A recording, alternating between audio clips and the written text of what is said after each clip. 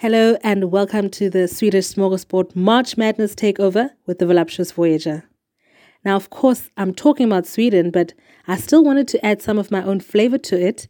And while doing my research on Sweden, this well-known Swedish practice caught my attention.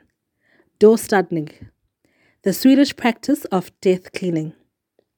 Swedish author Margareta Magnusson details this proactive and mindful clearing of your possessions before death in her book, The Gentle Art of Swedish Death Cleaning, How to Free Yourself and Your Family from a Lifetime of Clutter.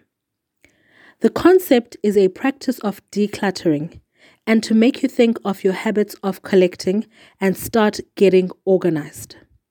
The idea is that as you age, you gradually remove unnecessary material things and get your home in order as you get older in order to minimize the amount of stuff that you will end up leaving behind for others to deal with when you die. Now, I found this very interesting and so practical. I feel like it's important to tidy up your life and get your affairs in order because life is unpredictable and you shouldn't leave people behind wondering.